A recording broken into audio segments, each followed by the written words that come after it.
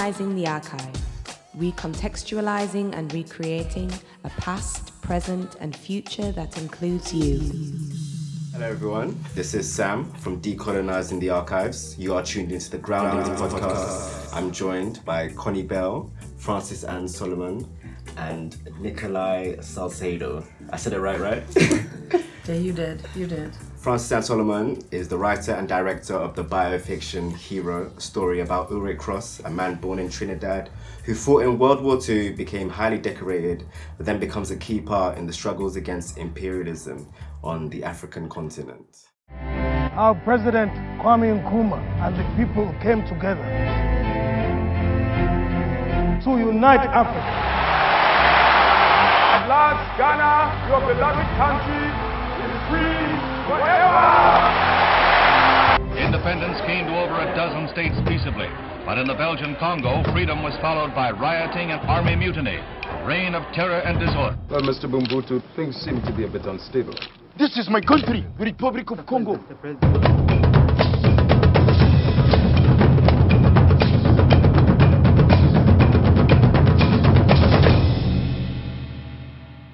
Go well, Mr. Cross, and do big things.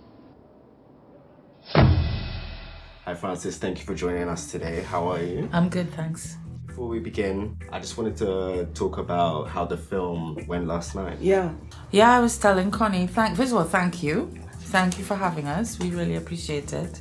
Yeah, it's great to see you both. It was amazing. It was great. First of all, we decided to relaunch it in Peckham for a reason, because I felt, like you said, the last screening in Peckham was lit, right? It was electric. Mm-hmm. The community, it was like being in the pit in a cinema in the Caribbean. There was a real interaction between the audience. So I was really looking forward to it. And this time they bumped us up to the even bigger cinema. So we had a big 265-seater, 275 actually, and it was almost full. I'd say like 15 seats were empty. So yeah, people really came to support. At one point, somebody said, the moderator said, how many people are seeing it, have seen it before? Mm-hmm. And about, like I'd say 25, 30 people put up their hands. Wow. And I was like, wow, yes. People want to come, and they talked about how, it was necessary to see it again and again in order to get all it. It was very gratifying. I don't want to sound boastful, but it was gratifying to me as the maker. Because that's what you want. That's right. That's why you do the work that you do, right? You do it in order for audiences. And so when the audiences get it, and they get it, and they get it, and they get it. So, yeah. Well, in terms of the work that you're doing, Francis, as you know, Decolonizing the Archive, we had to get you in here at the Black Cultural Archives, because we feel very much that your work represents that whole decolonial approach to the way people need to start looking at their heritage and the way history has been told. And I would like to ask if you were inspired to actually approach it from a decolonial, with the whole idea of decolonization in your mind, or this was just an organic approach that you... Absolutely. I mean, it's very conscious and deliberate. In South Africa, they call people born after the end of apartheid, they're born free. Nice. And I feel like we who were born after independence, yes. After the end of colonial rule in the Caribbean, are the born free of our yes. location, yes. And yet we're always still, we need to retell that story. That's right. Of how it came to be that we grew up, at least I did, in a world in Trinidad, which the leaders were black people. They weren't white people. That all the professions were led by black people, not white people. Because there was a huge switch, like literally overnight. Yes. The flag came down, the flag went up on the stroke of midnight in all these territories. And from one day to the next, the white people who were running things stepped down and were replaced by indigenous people, and that has changed the way we think about the world. But we inherit a lot of that, baggage, yes. And we're still working it out. We are still working it out. Yeah, we're working it out. and I feel like we have, it's almost like, you know, when you're in therapy, Yes. they say, you know, if you tell the story over and over again, every time you tell it, you will discover new things. Yes. You will find new, it will be a healing. Yes. And so I feel like that's what we have to do, continually tell and retell this story of ours. Not that we've told it many times. That's the other thing. Well, it this is hasn't been it. told. Yeah. Another question that I'm going to approach to you is the fact that also in the whole decolonization approach, cultural memory is so intrinsic. And I really feel that your film, I don't want to say capitalizes, but uses that as a tool to really get the message across. What is our cultural memory as African Caribbean people? Absolutely. You know, and I would love you to possibly say a little bit more on the whole idea of cultural memory, especially because it was a part of your memory, because you were the one that was, you were the young person. I don't want to say too much for people who haven't seen the film, but you're the person who was filming Ulrich when he was not well, when he was, you know, when he was on his way out. You know, that was you, that was your memory. So could you tell us a little bit more, that cultural memory kind of? It's right at the center of my work, because growing up in the Caribbean, we didn't have any education around who we were, you know, none. I think we saw, in my time, we saw, there was one day, I kid you not, where we were educated about slavery and we saw pictures of the ships. That was it. Yeah, there was no Caribbean in my time, no Caribbean literature. So, and it also echoed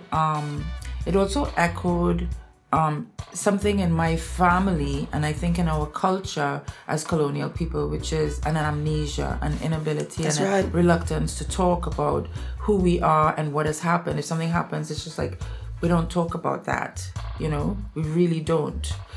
So it's not just political and, you know, in the larger society, it's very personal to me, because I grew up not knowing anything about who my parents were or what was going on with them or who my family was, who was before my grandfather, the family that they had outside of the tiny circle of us, and what was happening in the larger society.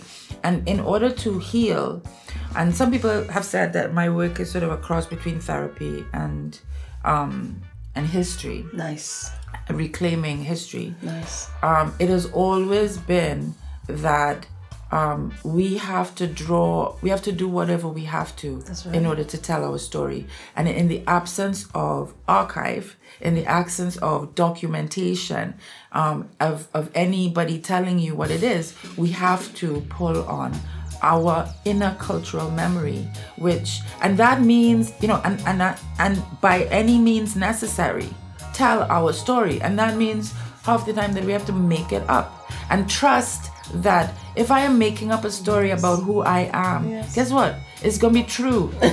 The narrative will evolve into truth. It will evolve into truth and find its voice. And I found that so many times. I'm digging, and then I tell the story, and people are saying, "But how can you make that up?" And I'm like, "I'm telling you, that's what it is for me. That's my truth." And then I find out later on that it was true. It was true. That it's all true. There you go. That they were the ones who were like in denial, ignorant, had no idea, or they just didn't want me to tell my story. You speak from that genetic space. On that note, I am Nadine Woodley, who's playing Mother in the Windrush Time Capsule, which is an immersive theatre production at Deptford X Festival from the 24th to the 27th of October. How does a woman come to ruin? I used to love reading the stories of Winnie Mandela, growing up hearing of this mythical-like character who fought for a husband and nation for truth, rights and justice. Well, sod that. That is not my story. Now you may be judging me and thinking, what woman abandons her culture, her love for her? Well, I lost that kind of love along with the stories of my ancestors from the Windrush many years ago. Tickets available on our website, decolonizingthearchive.com. Please follow us on Twitter and Instagram at DE_archive. I hope to see you there. So, Nikolai, how was last night for you? Well, I think it was a rather splendid attendance. On behalf of the audience, Sorry. It was it was really cool. We went to Peckham, and I liked the experience, I guess, because Peckham reminded me so much of back home in Trinidad. You know, there's the energy of the people. You know, I did not get to experience them interacting with the film, but at the same time, just the outpouring of love that everybody had for seeing it, and after the Q&A session we had to talk back, you know, that was just really uplifting, especially since, you know, it was the first launch, it was the launch of the tour. Yes. So you're kind of going into that with a bit of trepidation. Is this going to turn out well? And it's the first one, and if this doesn't go well, what's they say about the rest of the tour and all those things. So I guess going there, and people even before seeing the film walking on the outside coming in, you know, they just had this feeling of a general excitement, and then after the film they were like blown away. You know? Wow, that is absolutely amazing. Yeah, so that was great. Thank you very much. Coming back to you, Francis, could you tell me where we can find the screenings for the film? HeroUlrichCross.com. That's our website. We have a big long schedule at a glance that says, you know, we have screenings going on from Edinburgh right down to Brighton, up and down the country, from side to side, coast to coast to coast. And so all the screenings are listed there, and we're adding more every day. So yeah. So one more time for the listeners. HeroUlrichCross.com. That's HeroUlrichCross.com. And the film was released on the 22nd of June, which is Windrush Day. And could you speak a bit on why it's important for you to tell Cross's story and your personal connection?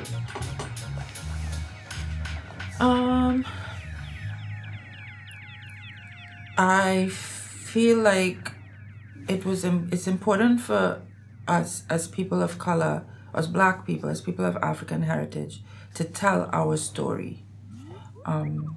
And many of our stories intersect. For example, a lot of people have told me after seeing the story of Ulrich Cross that they have a personal connection, a relative of theirs, or their father was involved in the African Liberation Movement, or their auntie went to Trinidad, or they have a relative in Ghana. It was important to me to tell a story, a complete narrative about the journey of Caribbean people in terms of that particular moment in time when we decolonized our own narrative. And so to tell, it's a story that I have known all my life, because my grandfather was one of the architects of independence in Trinidad, and after independence he worked at the United Nations. And so there were African leaders and you know, dignitaries in and out of our house all the time. Can I ask what was your father's name? My grandfather was Patrick Vincent Charles Joseph Solomon, and he was the first Deputy Prime Minister of Trinidad.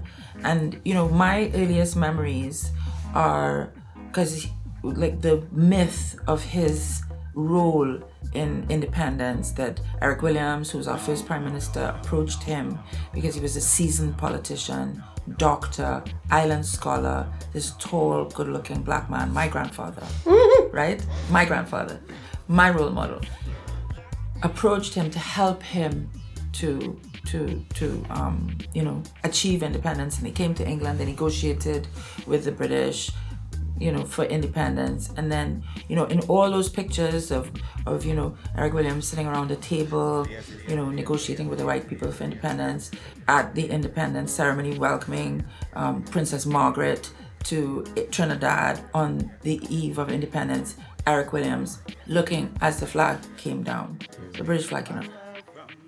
The flag went up, the Trinidad flag went up. My grandfather is standing right beside him the whole time. And that was so much part of my folklore, of my family, that independence was in our DNA. And so it's a story that has been kind of bursting to come out all my life. And in all my career, you know, I worked for 15 years at the BBC. Worked my way up from being a production assistant to being an executive producer in drama. Worked in radio, worked in television. And I would propose different stories and I would say, why can't you tell a story about, the crime in Brixton, or if you don't want to talk about them as criminals, which is sexy fast, we like that, then could you please talk, because we care. They're very downtrodden. Can you tell that story? I kid you not. There's a real pressure to tell certain kinds of stories. And then when I would say, what about the relationship between my grandfather, a doctor and politician, first Deputy Prime Minister of Trinidad, and David Pitt, and how they met at university here in England and created the first socialist West Indian political party and really brought about adult suffrage in the Caribbean, they would say, that's not interesting. No. Wow. Yeah. And even when I was making this film, a number of people who were just like, this is not a good story. My advice to you is don't make it. Yeah. And Real had to push against that to say, yeah, this is. And so the reactions that we get from our, I can only say community, but it's a global community, whether I screen it here or whether I screen it in New York, Washington, South Africa, Ghana, Trinidad, Toronto. Audiences are just like, boof, I needed that. Yes. I needed that story. Yeah. Thank you. And I'm like, thank you for validating the decision. So based upon that, what you just mentioned a while ago, where you were not you weren't motivated to tell the story. How did you rise above that to say, okay, I'm not going to follow that. I'm going to do it. You're not getting the support, and the support could be, let's unpack support. So our support could be financial, support could be spaces, resources. How did you get around that? Well, first of all, I didn't tell you why I made the film, how I came to.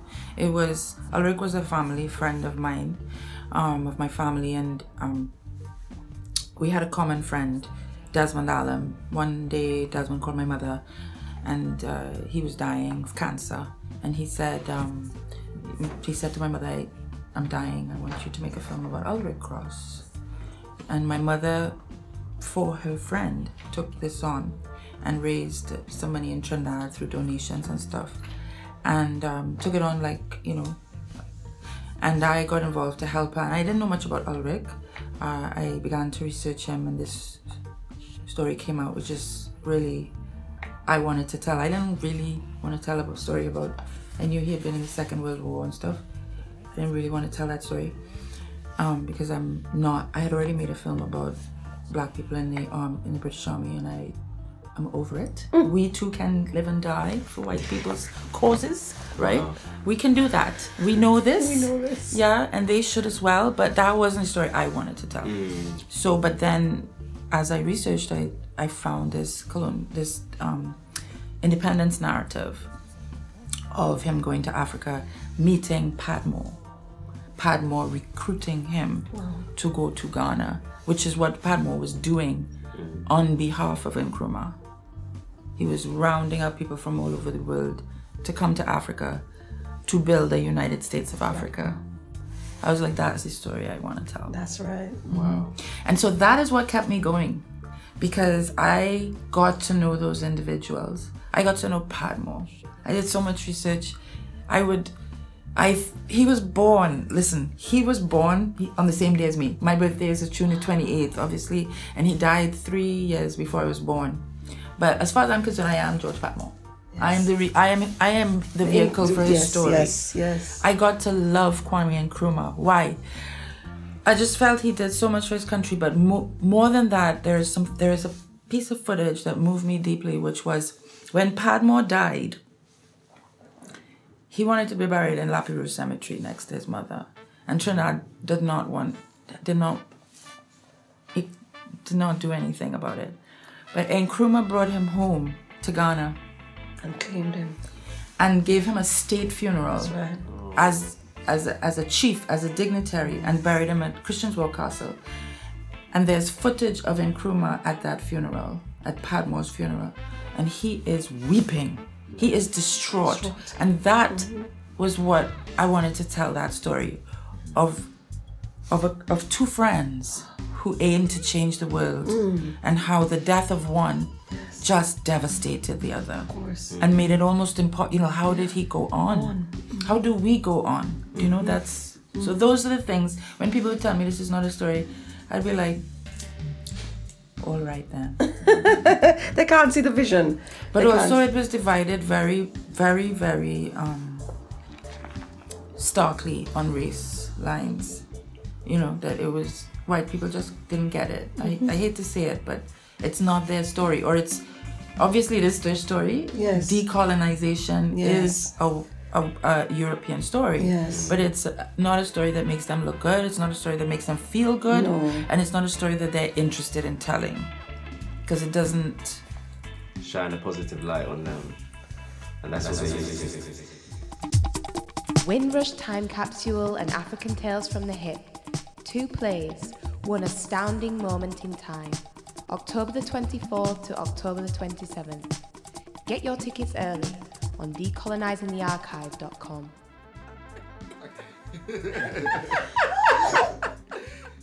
So Hero is filmed across Trinidad, Ghana, the UK and Canada, but you've used archive footage as well.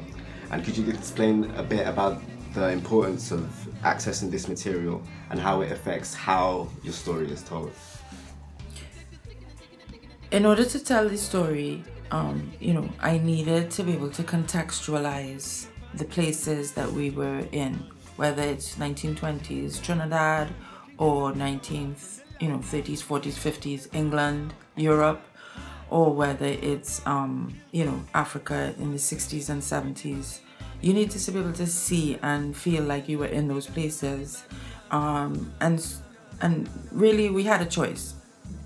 We could have had a multi-million-dollar budget and recreate all those period, environments, which would have been impossible, and not, like I didn't have a multi-million-dollar budget. We had a tiny budget, or we, it's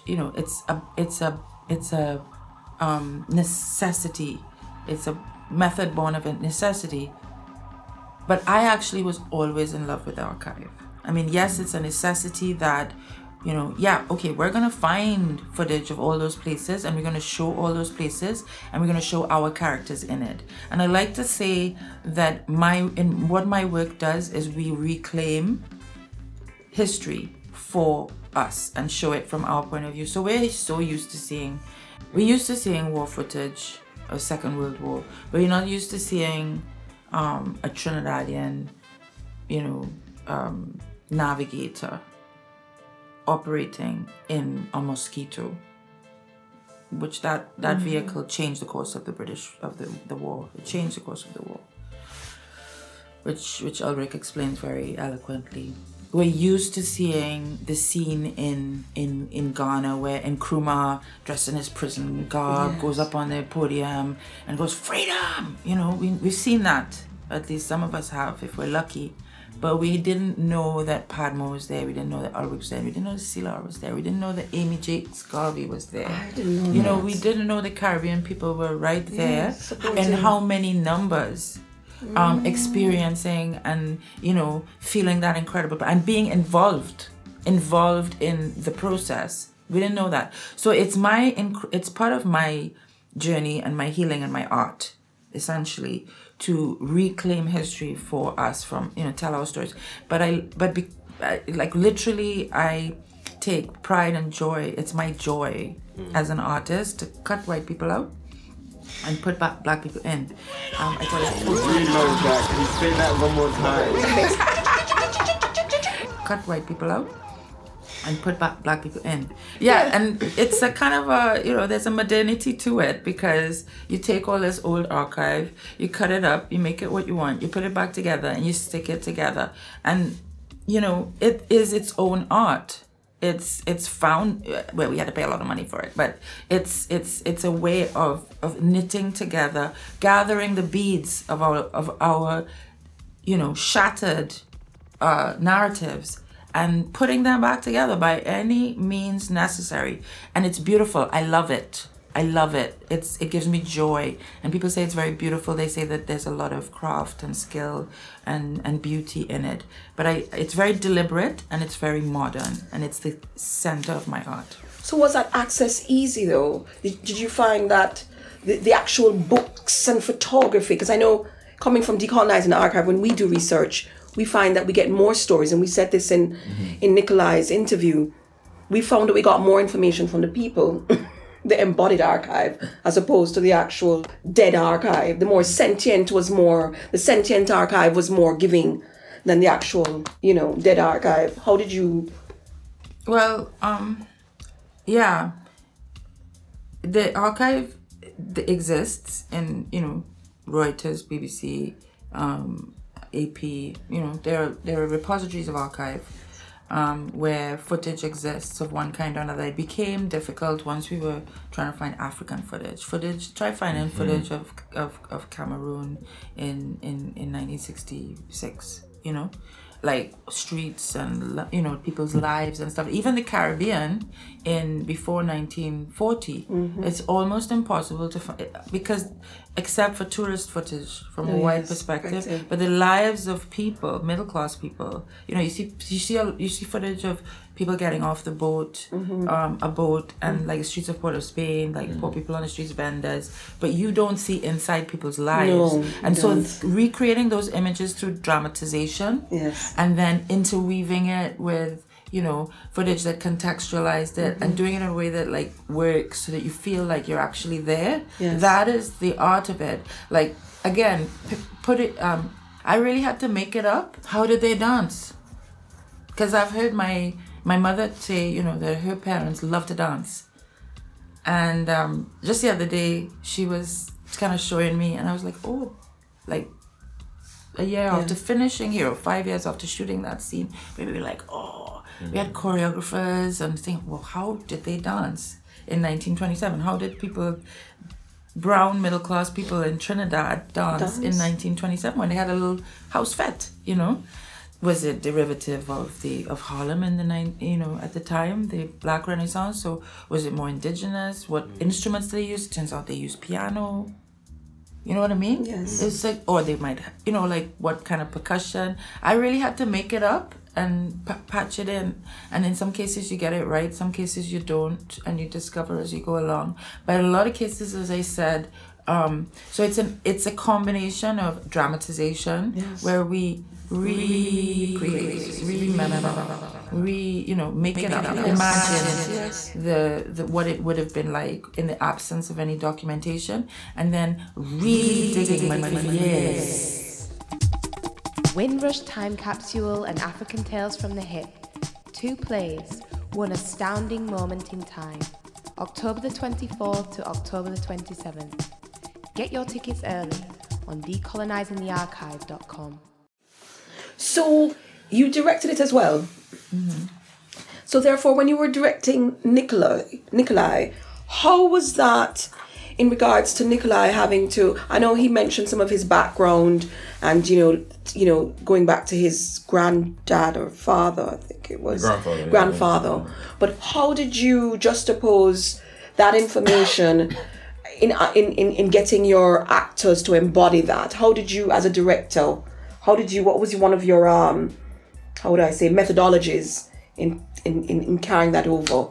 Well, my basic premise is that there's absolutely no difference between the human beings who lived then and us, and that first of all, to make it relatable, the audience has to believe that this is a person just like us now. Agreed. But I don't think like that. I think they are just like us. The only difference is that they lived in a black and white world, not literally, but there were certain conditions in their lives that were different,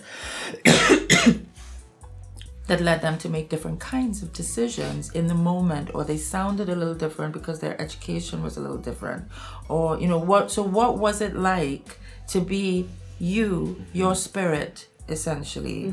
Imagine being born in 1917. And this is what it's like Well, this is what the environment is like. This is who your father is. This is who your mother is. These are your siblings. This is where you're living. These are conditions of your life. These are the choices that you have in front of you. Imagine that, and then then really just be from that place. So when you were researching Ulrich Cross and finding out things about his life, what stood out to you in terms of his identity? Because there's like moments in the film where like he's come from one place, but then he kind of had to decide for himself who he is and who he wants to be. I think it's the drive to be free. Everybody wants to be free. I think that's it. I think that's why right at the beginning of the film, Ciara Jane says to him, in 1917, that was the what was it? The First World War? The Russian Revolution was in 1917. And Ulrich says, that's the year I was born. And he says, then you were born for freedom. Because I think as a spirit of freedom, again, to go back to this idea that we who were born after independence or the born free of our generation, there were all kinds of limitations that we didn't have. Somebody born in 1917 would have been experiencing, somebody born 100 years later would have been an enslaved person. But they would have still been yearning for freedom, pushing for it, wanting it every minute, searching for it, fighting for it, reaching for it. And I guess that's the thing. Like, what do you do when there are all these limitations in front of you created? How do you maneuver? How do you get out of it? And I feel like that is what you feel with this character. There's a kind of restlessness, a kind of sense of movement, a kind of moving forward all the time, and negotiating obstacles relentlessly by any means necessary, which I identify with also, because as a woman, as a black woman, there's always these obstacles in front of me. Oh, you can't be a director. You don't look like a director. Are you a director? What do you do? Is this your first film? Wow. Yeah, constantly. I can just imagine. Yeah, and you've brought a very good point to the forefront in regards to Ulrich Cross. When I watched the film, I did find that I found his life a bit divisive, in a sense. Because here it is, in one sentiment, World War II hero veteran. And then in another sense, opposing or not opposing colonial indoctrination. How did you, and this is a question I'm putting to the two of you, how did you negotiate with that persona, the hero versus colonial indoctrination versus kind of liking colonial, some of the colonial stances, but yet not, because it's a bit divisive. Did you not, the both of you? I'm putting that question out to. It's real. We grew up in a colonial society, therefore we embody and believe all kinds of rubbish. Starting with white people are better than us, so I need to get a white woman and have light-skinned children. A lot of black men have that, not even thought. It's just an instinct. Or you really believe British education is superior. You really believe light-skinned people are better than dark-skinned people. You actually believe that because that's what you were taught. That's what you're being, indoctrinated with every second of the day. You have to decolonize your mind. Nice. You have to, and none but ourselves can do it. So that's a process. And I don't know about you, but all of us have been through it, because we're born into a world where there are all these assumptions, and we have to. That is a narrative that that is a story. That's a journey. That's a arc. That's a hero's arc. That's a character arc. So as a storyteller also, I'm looking for, where does the character change and grow? Where does he start and where does he get to? And so for me, he started... Fantastic. Sorry.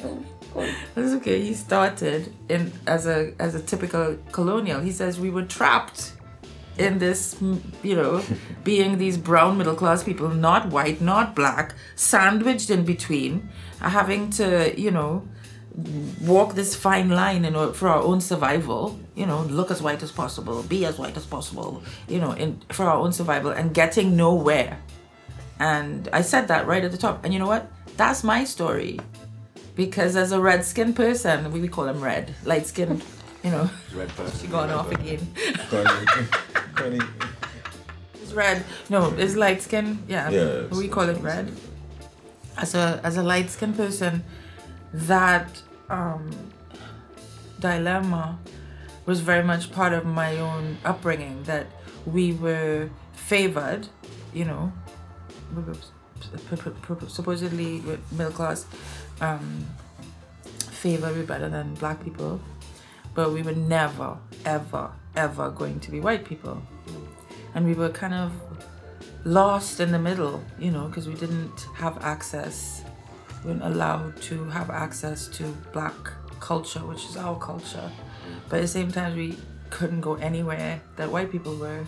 So, so we had our own little culture in the middle. Stuck in limbo. And we were the gatekeepers. Yeah. So we were the bureaucrats who kept black people out. We were the kind of, you know, local arm of local government at the lowest level, that kind of thing. Never the bank manager. Always the teller and this and that. You know what I mean? Kind of speaks to Fanon's theory, isn't it? You know, that whole thing with the wretched of the earth, and it's another story. But yes. And it's deadly. It's yes. a deadly yes. Trap. Yes. Because you're really stuck.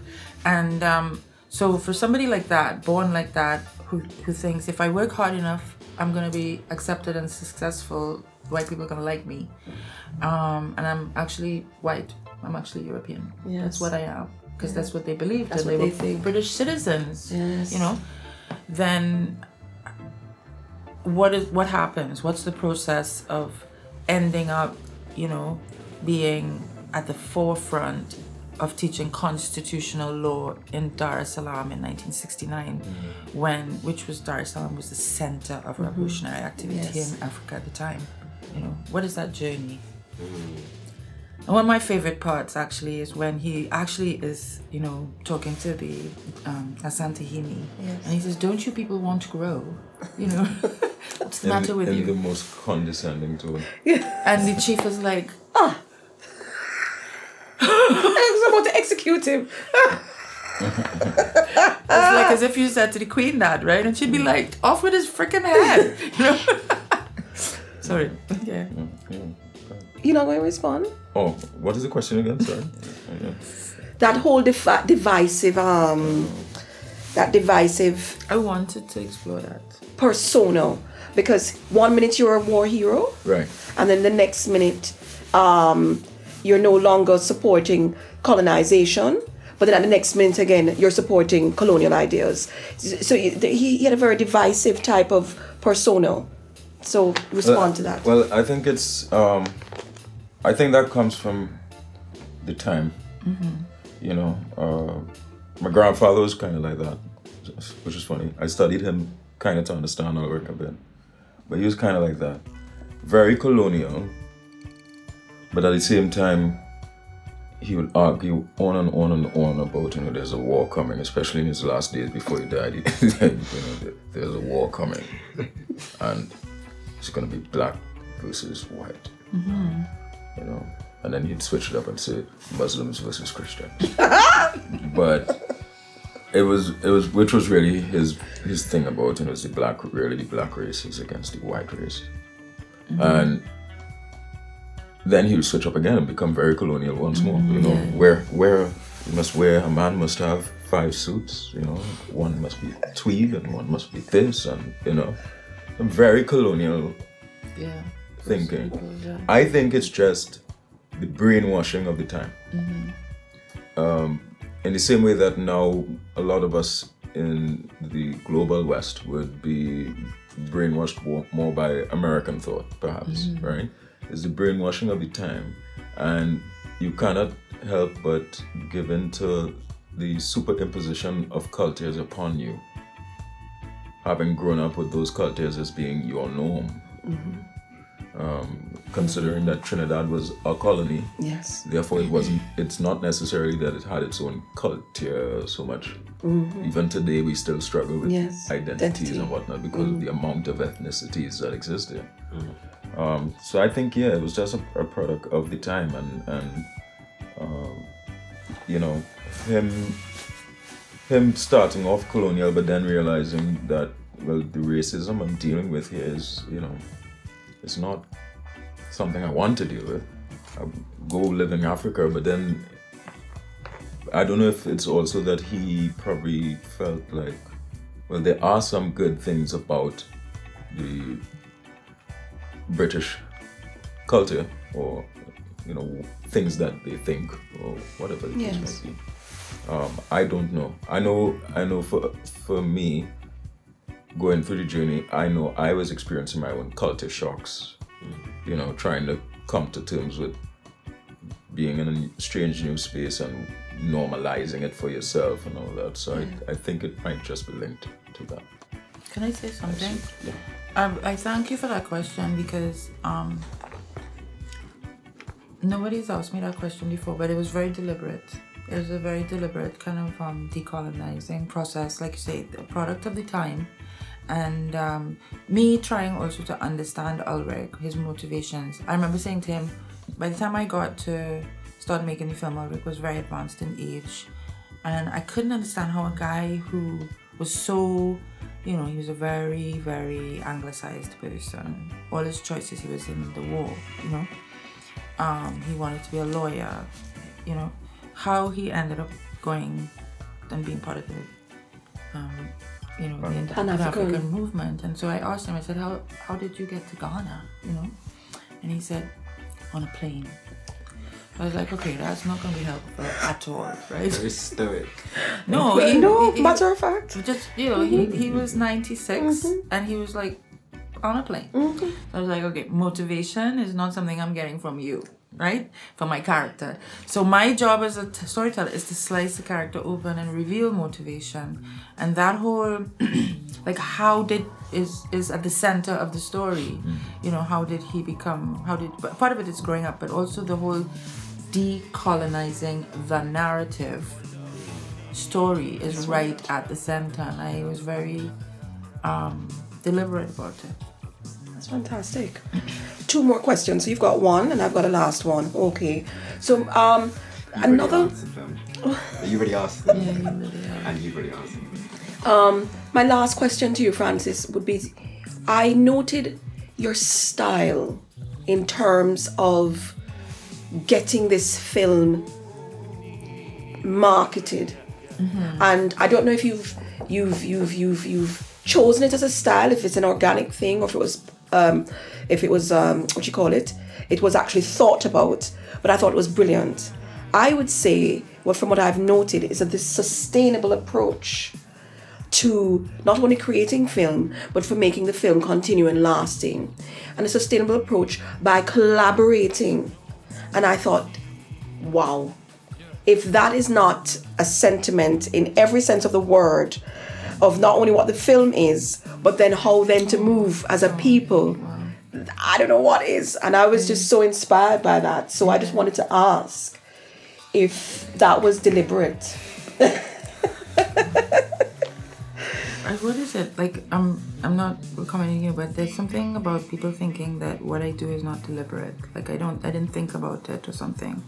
Of course I thought about it. Of course it's deliberate. Oh no, I just did it organically. Okay, couple things quickly. The machinery of the film industry is totally dominated by a white colonial or / imperial male infrastructure, right? To this day, we have no effective black distribution networks anywhere in the world, right? That could tell that kind of story, or Caribbean stories, which are very hybrid, right? Yes. So 20 years ago, I started Caribbean Tales in order to create an infrastructure. I worked at the BBC for 15 years. I wanted to create an infrastructure that would be like the BBC, create, produce, market, distribute, and sell, make viable our content for us, by us, about us. So that's how deliberate it was. I worked with cultural industries expert Keith Nurse and a lot of business people around the region in order to come up with a business plan for how to do this. And what struck me was always the kind of European models that they were bringing to bear in a lot of cases. But, you know, with certain people like Keith, he definitely had a Caribbean education born out of Lloyd Best, who is a Caribbean political philosopher in Trinidad. Lloyd Best thinking. At the center of it, you can also say that Ava DuVernay. Yes. There are a number of us who are very deliberate in the way that we do that.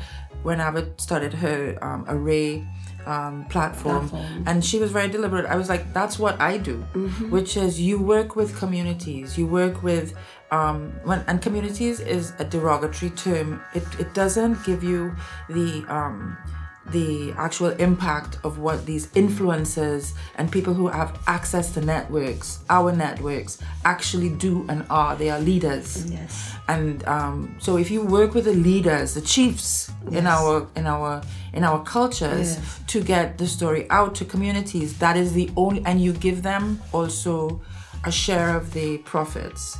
You make it a profit share. Then that is the only way that you can get black films out to black audiences. Yes. So I've had a festival now and a distribution company in Canada for 15 years, right? 15 years I've been running a festival, 10 years a distribution company. And so over that time, starting from empty cinemas, we through experience developed a model which is really based on that concept. And coming to England here, which is the first time that I've stepped outside of I also worked in Barbados, did some work in New York as well, but coming here with a film that I really wanted to get to people. Yes. It was the first time that I thought, okay, let me see how to do this now, and I made it my business to get to know and to connect with influencers in every community. Yes. And to build relationships with them that were, I hoped and want to be of mutual benefit. Yes. It's you say, I feel like I go to the chief in the village and I say, respect. Yes, that's pretty cool or not. What do you want from me? What can I give you? Yes. That's where you start. What can I give you? And based on that, we can build a relationship that is of mutual benefit, and what I want is also something they want, because in a lot of cases they would also like the stories to get out, if you find the right people. And people would say, well, you can't come to England and work with everybody. We don't do that here, because we have internecine struggle and warfare between tribes and black, all kinds of you've just debunked that myth, haven't you? Nonsense, people would say. You've just debunked and I would be like, but that's what I do, and I'm gonna give it a go. And so that's what we've done, and it's very satisfying. It's very satisfying. I think it's also like having a family and having 50 children and trying to figure out how each one is going to get fed and nourished and grow into their potential. All the while saving the cause, more in the long. Maintaining the village. Yeah. Wow. Well, I would definitely like to say, Francis Anne Solomon and Nikolai Salcedo, it was indeed a pleasure and honor to have you here at Decolonizing the Archive, resident here at BCA, doing groundings. If nothing else, I'd like to say that you are definitely a true example of resilience and a success story. And I know I'm being very serious. I'm not saying it to I am absolutely inspired. Sam, I know you are. You're just beaming. Sam's locks are like... This whole hour I've been like, Jesus Christ. It's funny, somebody asked me in an interview the other night, and what was it like working with Francis Anne? And I was like, Francis Anne is a general. No, because she's very like a taskmaster, but she's like for the cause and believes so hard, So yeah, she is inspiring. It's beautiful. That's beautiful. You have to be militant with it. so it gets the message across. It's fantastic. Militants. It's all about that. Well, thank you so much for coming in and taking your time. And I envision that your film will be a success in the UK. I know it is already. Everyone's talking about it. You've kind of brought up a lot of resurgence in terms of topics that were either not addressed and are now being addressed, and readdressing topics that were addressed but in a completely different way. Wow. So thank you again, Francis Anne Solomon, and we'll be hearing more from you. You're listening to DTA Groundings. Follow us on www.decolonizingthearchive. See you soon.